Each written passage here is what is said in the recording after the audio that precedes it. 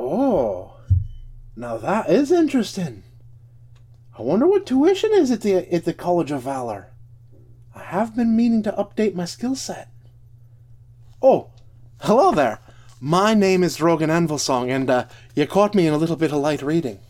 Pardon me as I settle myself down here a little moment. I believe you've come here to talk about a thing that they're calling Bardic Theology. I am a bard, that's true for certain. I'm not much for theology.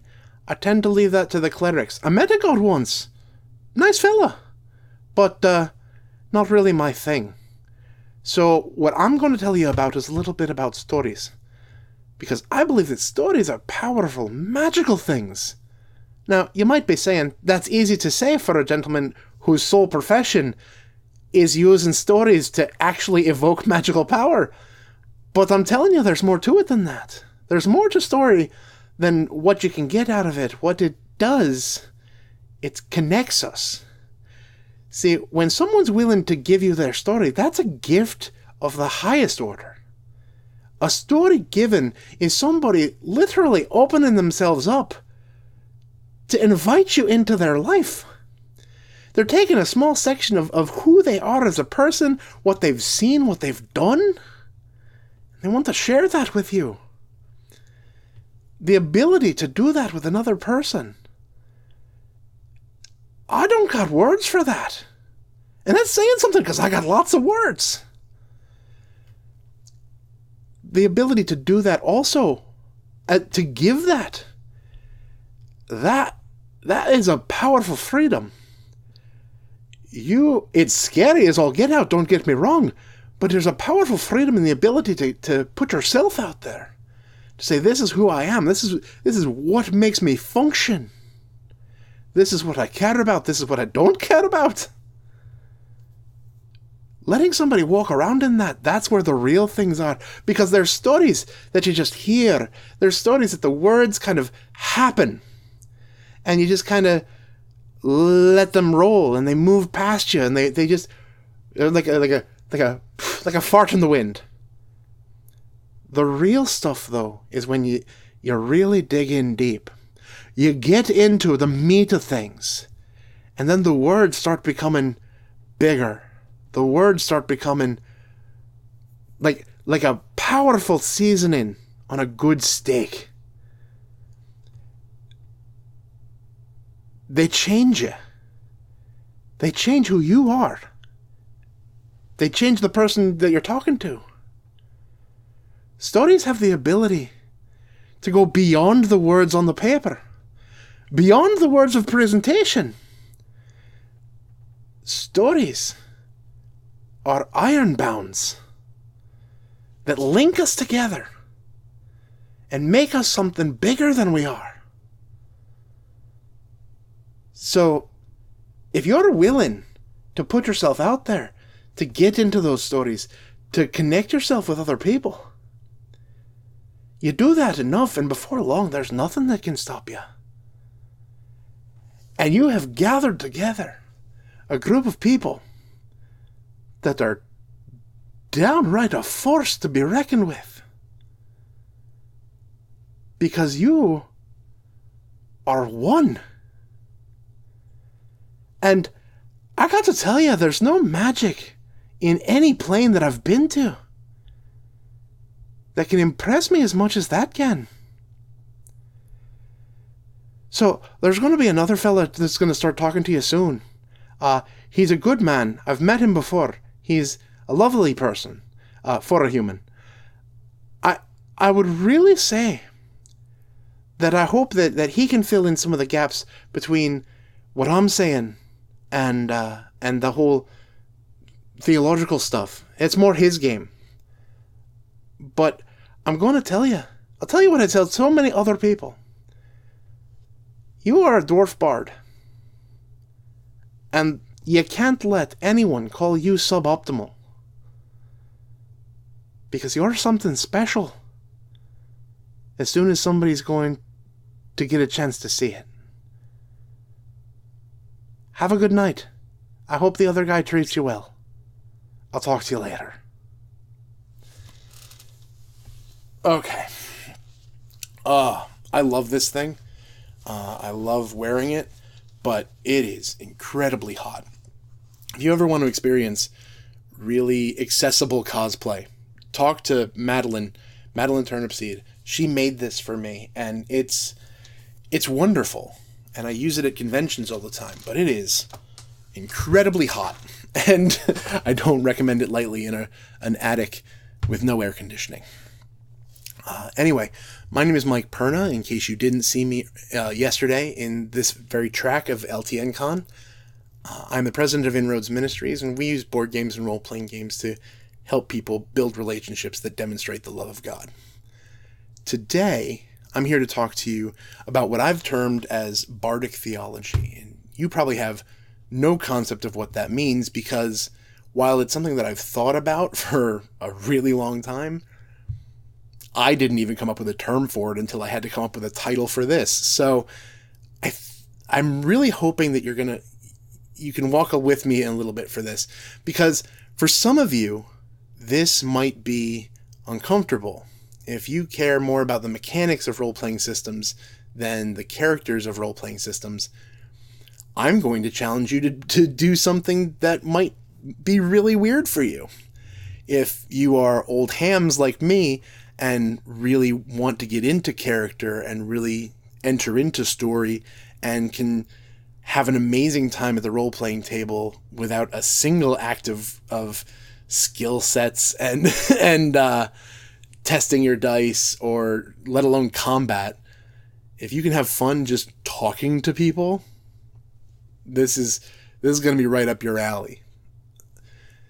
But the long and the short of it is that I've spent years role-playing. Before I even role-played, I did acting, which also asks you to step into a character, step into a story, learn what that character is about. Not just the words that you're saying, but why they're saying them, what their tone is. Part of the reason why I did the whole Drogon thing is not just a framing device. It's also because I'm going to talk a lot about the kind of conversations I had with Drogon, the journey that we went on together, because that character and I have seen some things, and he is probably responsible for a lot of the reason that I still go by the title of Bard in a lot of the different social media and stuff like that. I literally am wearing a shirt called Your Resident Dwarf Bard, and it's all because of Drogon. So we've been through some things. I really can't state hard enough that playing Drogon has affected the way I read my Bible. And it's not because of anything the character did. It's literally the act of playing him, the act of stepping into him. And all the characters I've done before him, he was just the most profound experience I had with it. And I'm going to put this out here. I'm really hoping that through the course of this talk, this might seem like a process you want to enter into as well. Because I'm always a proponent of story. I am always a proponent of really digging into all the facets, not just of what's presented to you, but what happened to lead up to what's presented to you, what exists in the margins of what's presented to you. And being able to take those skills and bring that into my Bible reading has been a fascinating development. And I want to invite you into that. So we're going to start off talking about the process that I use a lot to getting into role-playing games as a character-driven mindset. Then we're going to transition that into how we can apply that to the reading of our Bible as well. And it has everything to do with questions. Whenever I sit down to play a character, I always ask them questions. What do you want? Not just, what's the goal of this particular campaign. I'm saying, what do you want as a person? What are your aspirations? What do you like that has nothing to do with how hard you swing your hammer or how effective you are at throwing a fireball? What do you like? What do you aspire to? that can be a powerful experience. Drogon's whole cadence, that kind of light, airy conversation that we just had, that's him. But at the same point, there's a quietness to him, even that I hope I've spent years doing that voice, pardon my terrible brogue. I call it dwarven. It's not Scottish. It's not Irish. It's not anything really. It's dwarven. And I've spent so long doing this that I hope that you can even catch a little bit of that sullenness, because I asked Drogon what he wanted. What does he care about? And the answer came back as family. Because in the meta narrative, he was a Pathfinder character, and Pathfinder, I looked up how to do bards. Like, I looked up bardic class guides, and they're like, elves, humans, gnomes, these are awesome ways to do this. Dwarf, don't do it. It's not worth it. The numbers don't make sense. I honestly looked up like half a dozen different guides. They all said the same thing. Why bother playing a dwarf bard? And so that meta fed into him, and it became the idea. I actually cited it once as I was talking about it, and I asked Drogon who he was, what he was about. And it was almost as if he looked up at me from his character sheet and he said, "Did you ever have anybody tell you that you're not good at anything before you've even had a chance to do it? I did, and it sucks. When somebody thinks you're going to fail before you've even set foot on the road, what can you do but live up to that?" His whole story became that. His whole story became a search for family because his father disowned him, because he chose family over his responsibilities. Family being air quotes. He chose his friend over his responsibilities. He went looking for family, and that became his everything. Even his skill sets. He took spells that humiliated the proud and protected his friends, because he didn't want anyone to think that they were better than him. And he didn't want anyone, and he would face death itself than see his friends hurt. All of this I got from asking him questions, sitting down with that character sheet, sitting down with this character concept and asking questions over and over again. Tell me about yourself. Likewise, you ask questions of the group that you're in. The term that I use for that is one that I borrowed from a podcast called Fear the Boot. It's called the group template. The idea to take a big concept and kind of boil it down into its smallest part. The group template is, why do your characters like each other when there isn't a job or when the world isn't ending? Why do they care about each other? Why do they work? And asking those questions can give you a lot of insight, because maybe you don't work well with another person, but at the same point, there's something about your relationship that you don't just cut bait. So you have this tension there. But at the end of the day, you're still playing a game with your friend, and that character is being played by your friend. So how do you stay at the table? Because if you can't stay at the table with that person, man, that's going to be awkward in real life, and it's going to end your game session really fast. So you start asking, how do they get along? What is their relationship? What is the meat of that? Why do they function? If they do function and everything's great, then explore that a little bit. Ask questions about that. All this won't, make your gameplay, but it will deepen it. It will expand the concept of who your character is and where they fit in the world. And that's another question to ask. Ask the setting questions. This is especially true in games where you're in big cities with political machinations. If you're in Waterdeep and you're not asking questions about how you fit in the overall schemings of the city, you might as well put yourself in any other city Waterdeep is a weird, weird kind of animal, but that's just the big name. You can put yourself in anywhere, in any game system. And if you're in a big enough city, something that's happening on the other side of town will impact how you play your game and how your character lives. You can choose to not pay attention to that, but if you pay attention to that, that can give a depth and richness to your game. And the question that I really enjoy asking, and this is both when I am this person and when I'm playing with this person, I ask the DM questions. Because the DM often kind of gets because they're playing the game, or because they're running the game, the DM is often, just seen as apart from the game, kind of standing above it. But the DM is a player too. Even though they're running the NPCs, even though they're setting the framework of the story, they're a player too, and they have expectations, they have desires. Ask your DM what kind of tone they're looking for. If they want a deep political thriller and you guys are doing cartoon shenanigans, that's not going to work. Asking the DM what they want out of these scenes, what they want out of these characters.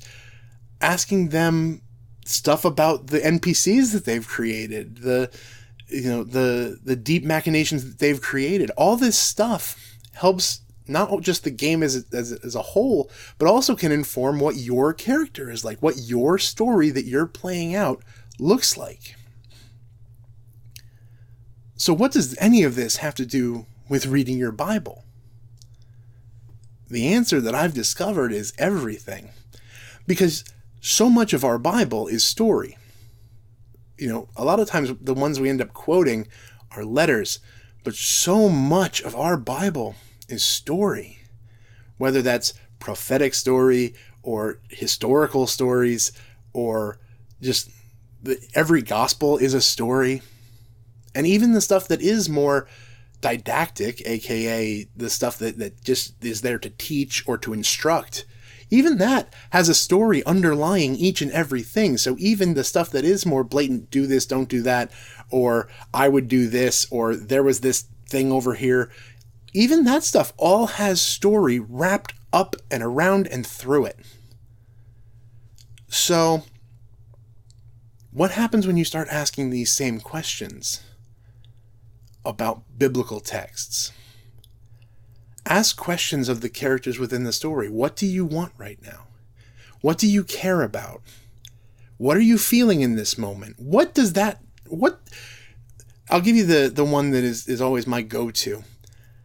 There have been so many times when I have read the story of Pete getting out of the boat and walking towards Jesus. And the very first question I ask is, Pete, what does that water feel like? What does it feel like to step out on water that is whipping up with waves and have it be solid?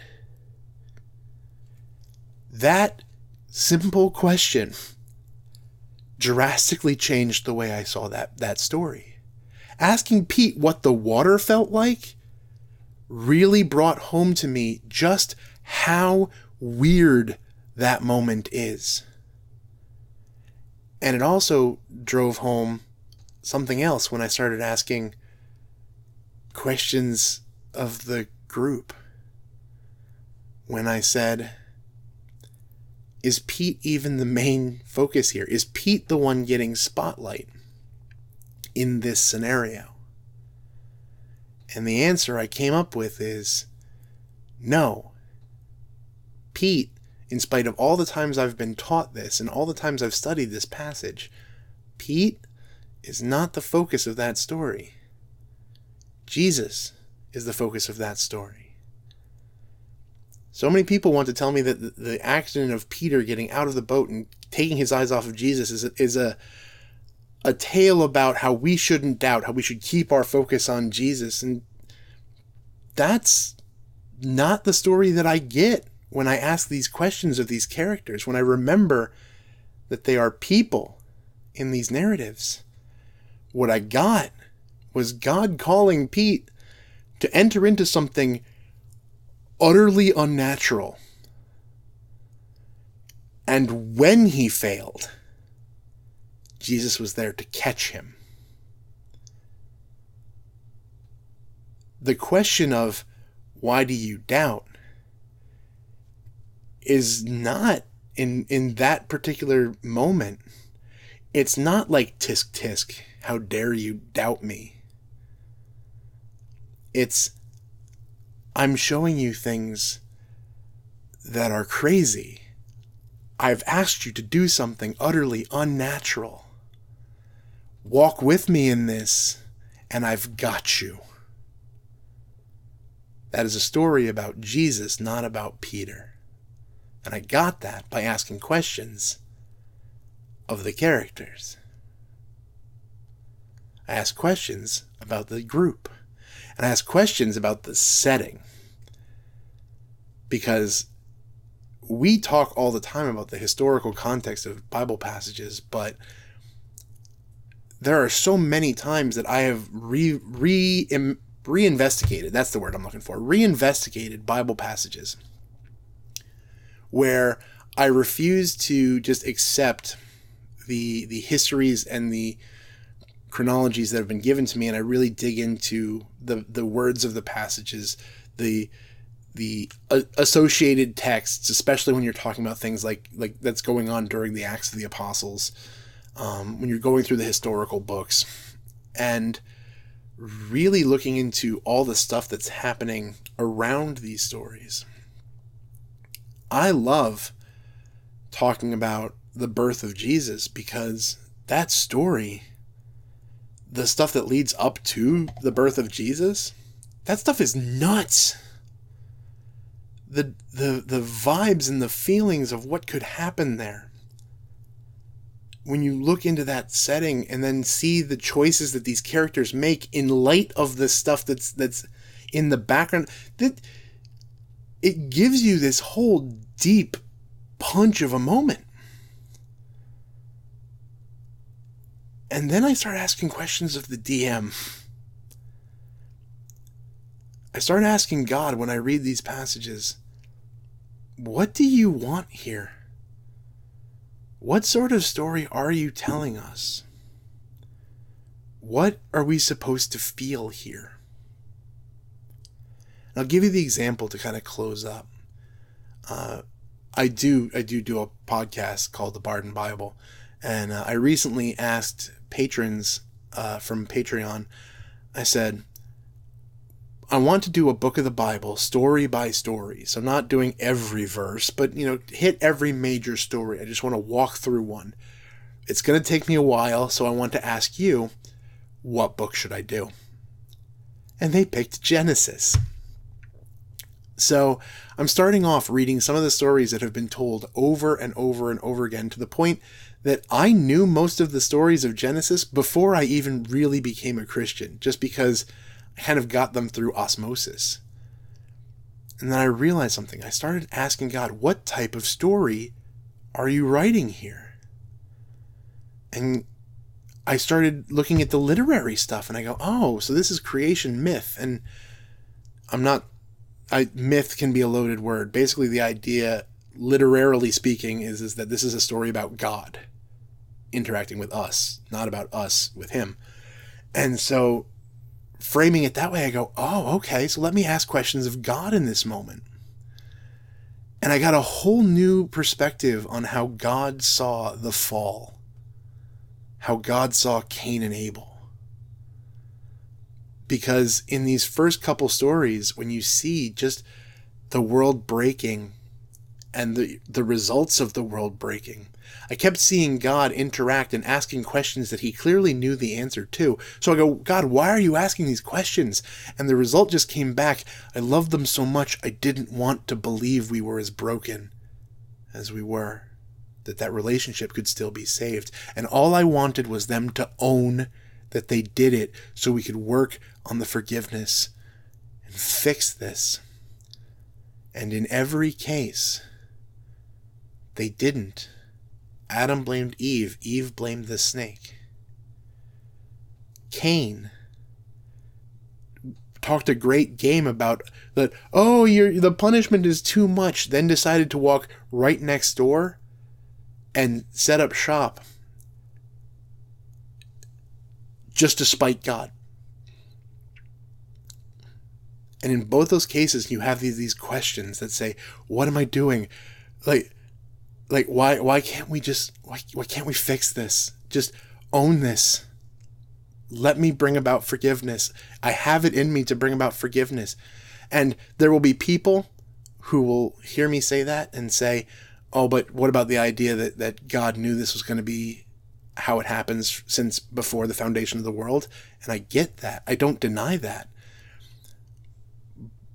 But asking these questions would not allow me to divorce the emotion of God in this. A lot of times we don't remember that God is person. God is God, but he's person. He has emotions. And I felt God's heart break. And then when I got to Noah, which I haven't even gotten to on the podcast yet, I'm still in the studying and recording and planning stages of that. When I got to Noah, I realized stuff got different. He stopped asking questions when things went wrong. He just said, I'm done. I'm going to wipe the planet clean. And that's when I realized that when I asked God what this was, the response was, this was when I realized that it was truly and honestly broken. And they weren't going to fix it. They weren't going to take steps to me. So I just had to do something. And in that moment, these stories that I have heard since before becoming a Christian had a whole new impact on me. It reminded me what I had theologically known, that God brings about redemption even before the stories of Jesus, that God gets a bad rap a lot of the times for, in the Old Testament, just being about judgment and laying the hammer down. Reading these stories in Genesis, where I asked God what he wanted, asked God what he was feeling, asked God, what kind of story are you telling here? I saw a God who was so heartbroken because he loved so dearly and wanted to bring about forgiveness even though he knew it was never going to happen. So he basically wiped out the world. And it broke my heart. And it also reminded me that God always cares about us, even when it feels like he doesn't. Even when it feels like he's just coming down hard on us. Look, if you're only playing role-playing games for the numbers and the challenge and the cool dice, I am not going to poo-poo that. You play the game you want to play. However, if you're here and you're listening to this and you want to enter into deep story, ask questions of your characters. Ask questions of your group. Ask questions of your setting, and ask questions of your DM. Every answer that you get will deepen, refine, and enrich the stories that you tell. And if you take those stories and you take those questions and you apply them to your reading of Scripture, I promise you, the words will get deeper and richer. Your experience with God as you ask him questions, especially if you give enough space for him to respond,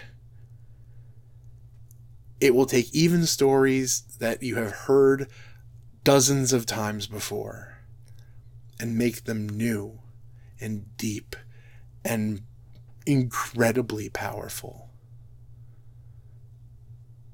It is bardic magic with a cleric's theology. When you step into that and you ask these questions, You can get by without asking those questions. You can read the words and have them be experienced. But my challenge to you is to ask and see how those answers change the way you experience all of this. I really hope you've had a great weekend. I really hope that you have a blessed time the rest of this day. And I pray that you take the stuff that you've listened here, both with me and with anybody else, even the times that you might have spent on a virtual table playing games with people, that you take that and allow it to set up roots in everything that you do. Thank you for listening. And I meant it when Drogan said, don't let anyone call you suboptimal, because God loves you, and he has been saying it since the very first words.